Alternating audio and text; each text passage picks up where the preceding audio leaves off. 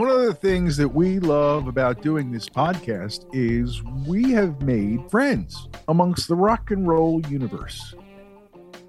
And one of those friends, back for another visit, is Steve Hackett on the Imbalanced History of Rock and Roll. I'm Ray Koob. I'm Marcus Goldman. And when we first talked to Steve, when he was doing his Mediterranean Sky album, it kind of felt different. Like pals talking on the Zoom, you know? And when we talked to him for this episode, we realized our instinct was right. And he's just a great guy. And for some reason, he likes us. He again shared some great information and got to talk a little bit about the history of Genesis and bringing it into the now and moving it forward. And again, hearing the perspective of people who create this incredible music 50 years later, they're still performing it live is just incredible. So to hear him talk about all this is a treat. Buckle in and enjoy our conversation with Steve Hackett. He's a righteous individual. So happy to have him back as a guest. We talked to him during the pandemic, and he's back with us on the road. He's almost ready to go on stage tonight, so I know it's in the middle of a busy day for you. Steve Hackett, our guest on the Imbalanced History of Rock and Roll. Welcome back, man. Thank you. Nice to talk to you guys. Thank you so much. Last time we talked to you, it was during lockdown from pandemic, and you were set to release Under a Mediterranean Sky, Yes. a musical fantasy trip through the Mediterranean and all that. But you've been a busy guy in real time, in real Yes. travel. Yes, you have. Oh, yeah. Yeah, and since last fall, we've been traveling. We've been doing shows non-stop. So this has been my busiest year, for forever. Frankly, it's People realize been just how much they missed you, man. How much they missed the shows that you put on, and now with what's going on this year with Seconds Out. I just want to make an announcement for you. The big news is that the Seconds Out shows that were rescheduled or had to be rescheduled are now slated for Canada. They've been rescheduled, and you can get the new dates on hackettsongs.com for all our Canadian listeners to the podcast. We have one or two more American ones as well. So towards the end of the year. But first of all, we're in the middle of a UK tour here now, and then I'm off to Italy to do some more shows there. It's going to keep us busy to the end of the year, basically. And I see you'll be in our neighborhood December 8th at the Keswick Theater in Glenside near Philadelphia. So look forward to catching up with you there, man. That'll be pretty Absolutely. cool. Yeah, the Keswick is always a favorite. It's always fun. Always nice to do that. So, we had a lot of good memories from that place. It's amazing, isn't it? When you go back to some places so many times, you get that feeling of coming home. So, With the Seconds Out tour, are you doing the songs exactly how they were done originally on the album, or have you tweaked them a little bit or altered them or reinvented them? essentially, in the main, it's the same arrangements. I want to be faithful to the original arrangements, but at the same time, to add real brass and real woodwind. It's a wider sound palette than originally.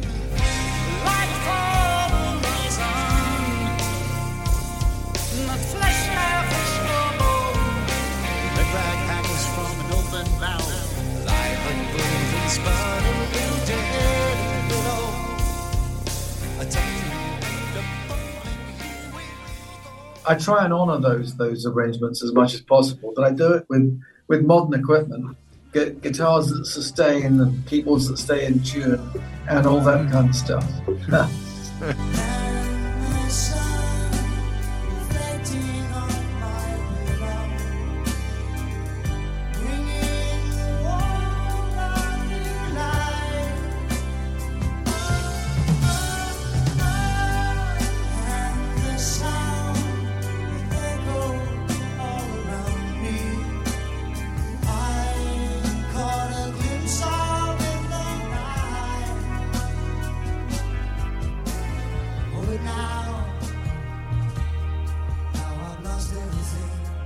Hey, this recent tour has reignited created a major buzz about this period in time, Seconds Out. That was my first Genesis tour. And as great as the band was at that time, it's good to see both old fans and new plugging into this period. And I always, like a lot of people, thought that you left at Wind and Wuthering, but Seconds Out was really the last project you did with Genesis, wasn't it?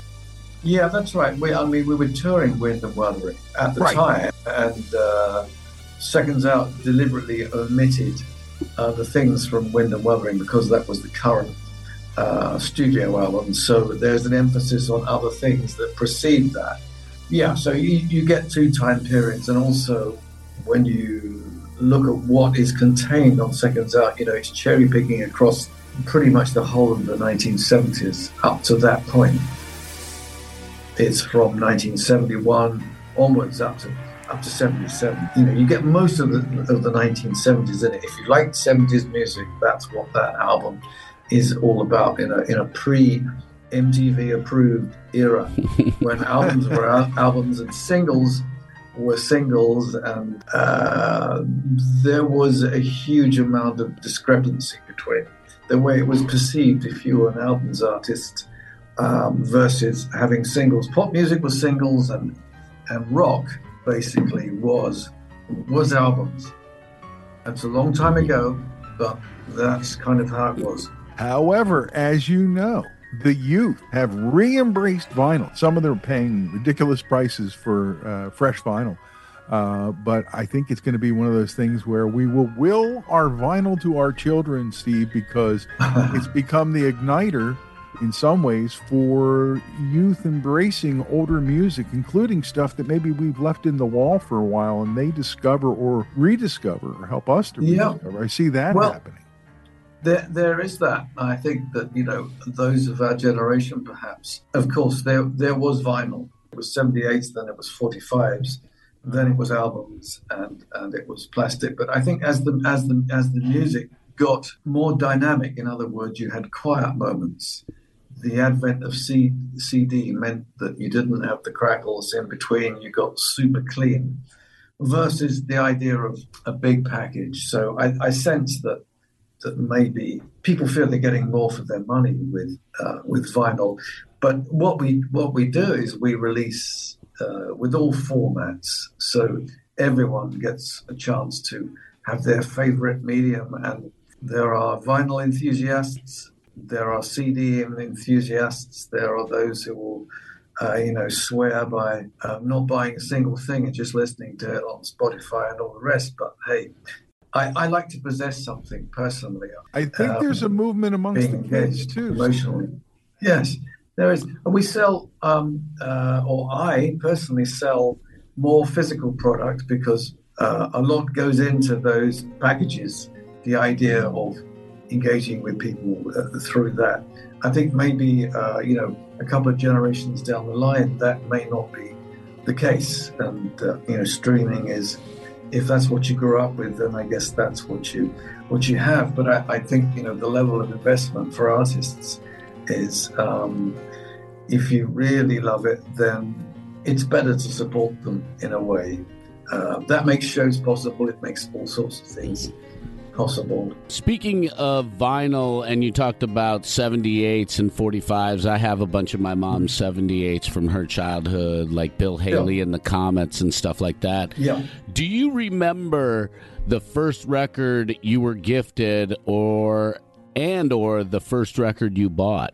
Well, my dad used to buy me cowboy records back in the day. I was when I was a little kid, and but I remember the first thing I bought was guitar instrumentals. That was what I was buying first of all. But then very rapidly, from age 9, buying Man of Mystery by The Shadows, I was buying Ravel's Bolero on an album. So I was already very hooked on the power and the mystique of atmospheric classical music. So, there was the sort of the dance of death aspect to that, and the dynamic of something starting very quietly and ending up very loud.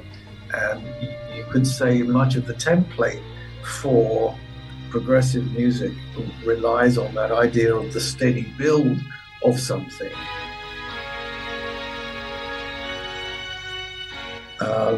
That was an important part of my young listening days. Thanks for affording us a look inside that, Steve, because as a fan, I'm sitting here slack-jawed. Steve Hackett is our guest on the Imbalanced History of Rock and Roll. And if you're going to see him soon, and like we said, he's coming back to the U.S., but Europe and Canada ahead on the Seconds Out tour. Oh, I know what I wanted to talk to you about. When I went to that, my first Genesis tour, it was also the first time I ever experienced servo lights, which now are, I mean, you use them every night on the Seconds Out tour, because that's the look. The cover of the original album had the lights, and they were individually focused by the computers, moving individually in ways that we never had before for stage lighting. What was that like for you versus the old way it felt on stage with all that light flying all over the place, man? It was crazy. Well, back in the day, we started to invest very heavily in a light show. I was the prime mover in terms of that.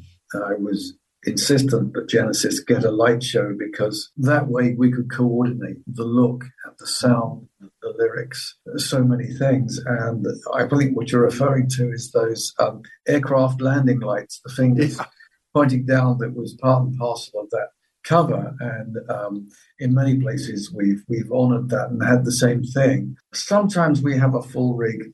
Other times, we've had other stuff. In the UK, we're using all sorts of stuff at the moment, which won't have to travel. The cost of freight, of course, is enormous and has gone up 1,000%. Not to mention, how long is it going to take to get there? Well, yeah, all of that, yeah. You're sort of negotiating your airline prices all the time. It's extraordinary the way times are at the moment.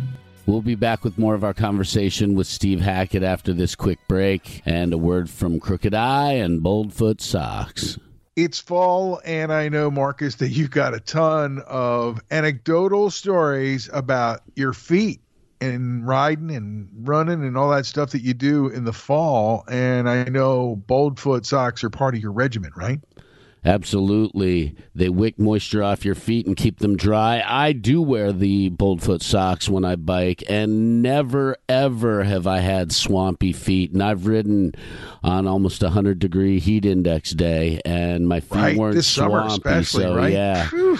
I really like what they do. And another bonus is they're American-made.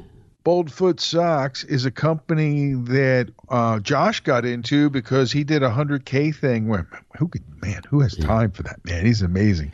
So he goes and does this 100K in these Boldfoot socks, and the socks perform so well, he believes, and he's right, that these socks are really going to revolutionize footwear for people who work out and ride, especially someone like you who rides a lot on their bike. And let's not forget, Josh did that 100-mile run in the Nevada desert. That is gnarly and tough. And he donates portions of his sales to military charities, which is awesome. So go check out their amazing variety of colors and styles. Great socks, and you can find them all at boldfoot.com. Thanks to them for their support of the podcast. As always, Boldfoot Socks, American grown, American sewn.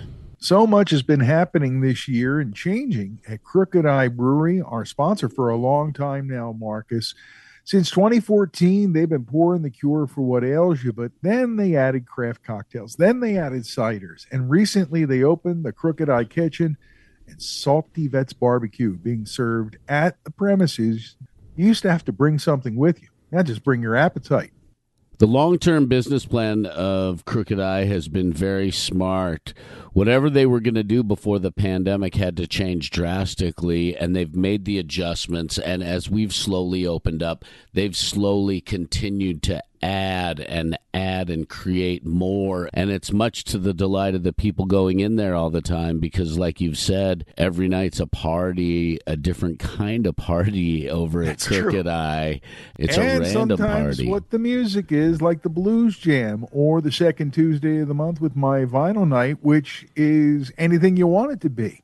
the Crooked Eye Band, and all the other performers who make it fun, Mafia, all performing. Check it all out. And the way to find out about who's playing when is on their Facebook. That's really the best way to keep up, but the website too, I guess. So if you're looking for a place to go, make a plan, grab a friend, meet at Crooked Eye in the heart of Hatboro, serving you since 2014.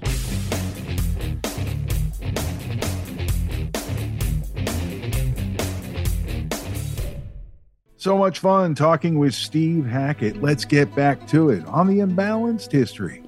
We're doing this UK tour, and it's going very well. Last night we had some guys from King Crimson turn up. We had Nick Beggs, who'd been working with all sorts of people. Late night for everybody? It wasn't a late night. No. We have to make it early nights because we had such a long trip from Aylesbury to Torquay. And these might not be names that are familiar to you guys the other side of the pond, but it takes quite a bit of time. It's like something like 6 or 7 hours to make that drive. So that went very well. We had a whole bunch of pals. It was full of musos last night. That's great. It was the guys from Marillion, the guys from King Crimson, and others. Guys I'd worked with in the past. Nick Beggs, always great to see him. Jacko Jaksic, that was lovely. Ian Mosley. These will all be people I'm sure you're familiar with. And some of whom you've made us familiar with, though, Steve. Yeah, well, in our previous conversation, I got to tell you. I got to ask you. That's a question I want to ask you. Who were some of your favorite collaborators during your solo years, all these decades? You've worked with so many great people. Who are some of your faves to play with? Well, I had a lot of pals who were in Yes. Mm-hmm. And a lot of pals in King Crimson. So I've worked with people. There's this crossover. I'd worked with John Wetton, talking about Fallen Brothers. There was John Wetton, Chris Squire, Ian MacDonald. Hugely important as far as I was concerned. Yes. Ian had invented King Crimson, and then he'd invented Foreigner. Said the straight man to the late man, where have you been? I've been here and I've been there and I've been in between. I talk to the wind, my words are all carried away. And so, his passing was extraordinary because he'd been very encouraging to me when I was very, very young, before I was really completely professional. And I feel I owe him a lot as an inspiration and as a kind of his encouragement meant a lot to me. So Chris Squire, of course, wonderful working with him, and John Wetton. I love them all. They're Fallen Brothers. It's a whole other deal. It's like when you see the passing of the greats like Zappa, and there are monuments out there carved in vinyl rather than in stone, should we say? But that's what music does, and if it moves you enough, it becomes part of your DNA, your roadmap. This is what engaged you. This is what took you there, and it's places that you may go in the future that you hope they would have liked, and they would have. I'm being a little bit emotional here about the passing of some great friends, and yes, it's been a very interesting time. I'm lucky to have kept going. Many are retiring. I do what I do because I absolutely love it and feel compelled to do it. That's what I do. Yeah. Now, on top of what Ray had said about collaborations, are there any people that you wish you had collaborated with but it didn't quite work out? And are there any people that you still want to work with or collaborate with at this point? Well, I had hoped to do some more stuff with Richie Havens. Unfortunately, I did a couple of things with him. He asked me to play on something of his, And so, we've been involved with 2 or 3 things. I had hoped to do more there, but and of course I had a great love of blues, and Paul Butterfield was a hero of mine as a fellow harmonica player. I absolutely loved what he did. People in the future, I don't know. I'm about, funnily enough, to receive an award from the Dutch for guitar playing, and I gather Jan Ackerman's going to be there, and I think we're going to jam together, as far as I know, and I shall just play it for laughs, try and get a few smiles out of people. That's really it. Because we were often on the same bill, Focus and Genesis at one time. I know Thijs van Leer is still going, and he has a very fine guitarist in Menno. But we all remember Jan Ackerman as a brilliant guitarist. Yes. Also, my brother came to the gig last night and played along on Firth of Fifth, and he has a brilliant band himself. He has a great guitarist himself, Nick Fletcher, who you may or may not have heard of, but he's an incredible jazzer and classical guy as well. Incredible chops. So there are always things. Sometimes it's pals, sometimes it's further afield. I like all sorts of guitarists, and so many guitarists, when we bump into each other, we say, we must do something together at some point. And I've done quite a lot in that department, with Steve Howe and Brian May. Right. Plenty of jams, some of which have been recorded. It kind of goes on. I would have loved to have hooked up with Eddie Van Halen. We'd sort of spoken about each other. I would have loved to have heard the result of that, man. I would have loved that. Yeah. It would be interesting. Obviously, he was a brilliant player. But you see, part of my background was not just listening to rock players, but also Andres Segovia and Paco de Lucia, many people who were great players of classical guitar or flamenco. So that's a whole other region that was explored under a Mediterranean sky. The guitar is many different things to different people, but the guys that I really do admire are the ones who addressed it, both from the electric end of things, which you get attracted to when you're very young, but also the acoustic side of things. Last time we were talking about some exotic instruments that you've acquired through the years. Any additions to your collection on your recent travels, man? On the last studio album, which is called Surrender of Silence, I was playing a Vietnamese instrument called the Dine Shine, which is related to the Koto family, and I play that at the beginning of a track called From Shanghai to Samarkand. So we have that and a number of instruments on that. There's the dutar from Uzbekistan. There is the tar from Azerbaijan. Someone was showing me a bass mandolin the other day, and I thought, my God, that sounds wonderful. Of course, recently I've used the charango from Peru. I've got so many things in the equivalent of the attic that if I could get them all out, from the dobro to this to that to the banjo guitar, there's so many things, aspects of Americana, but also the Far East. So I love all these instruments. Ever grateful that the Beatles introduced us to the sitar. A few years ago, I was working with an incredible sitar player called Shima Mukherjee. So yes, there is that aspect of world music that's there. It's not world music to them; it's local music to them. That's the thing, isn't it? It's regional music. We're all part of the world, right? Yeah. Well, that's right. Yeah, that's it. Well, listen, I know they're going to call you soon to go out and perform Seconds Out tonight and do a great job. Supper's ready, man. Got to have supper's ready. I know. Okay, thank you. But the incredibly obvious question is, you're doing these shows. You're going to finish up in Canada. What's next for you and Joe? We are working to the end of the year. Then I'm going to take 3 months off and do some recording, and hopefully to try and include a house move, if that can be done, and build a studio.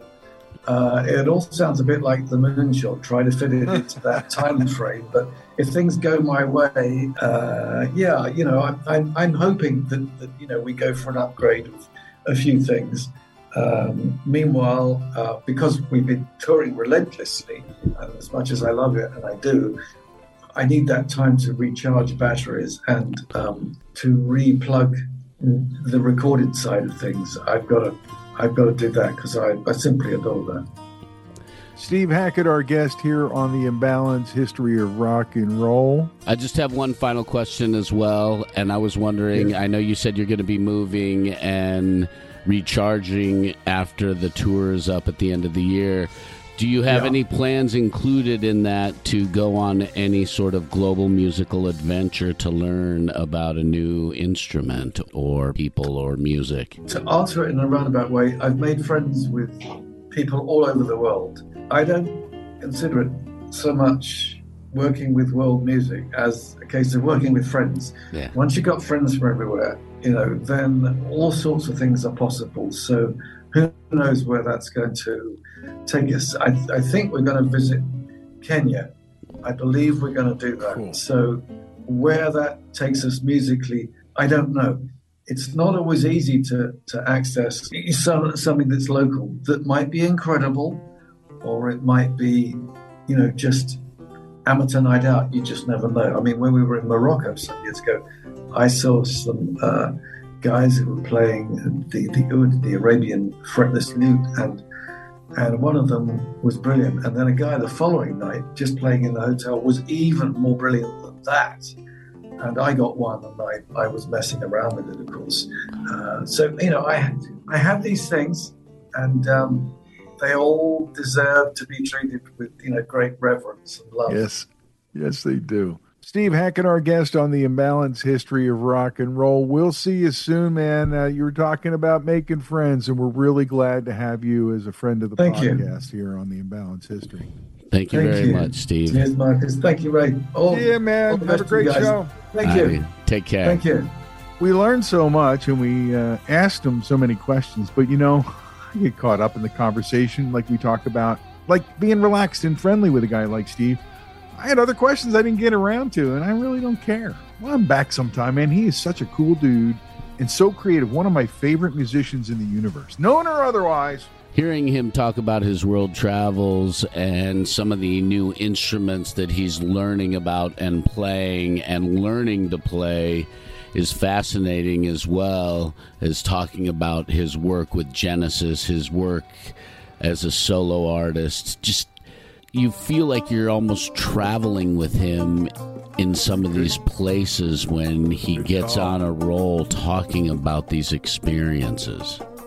You know where that's really true? When we did Under the Mediterranean Sky and we talked about the album and he described all that stuff. If you go back and listen to our first interview, you'll hear that.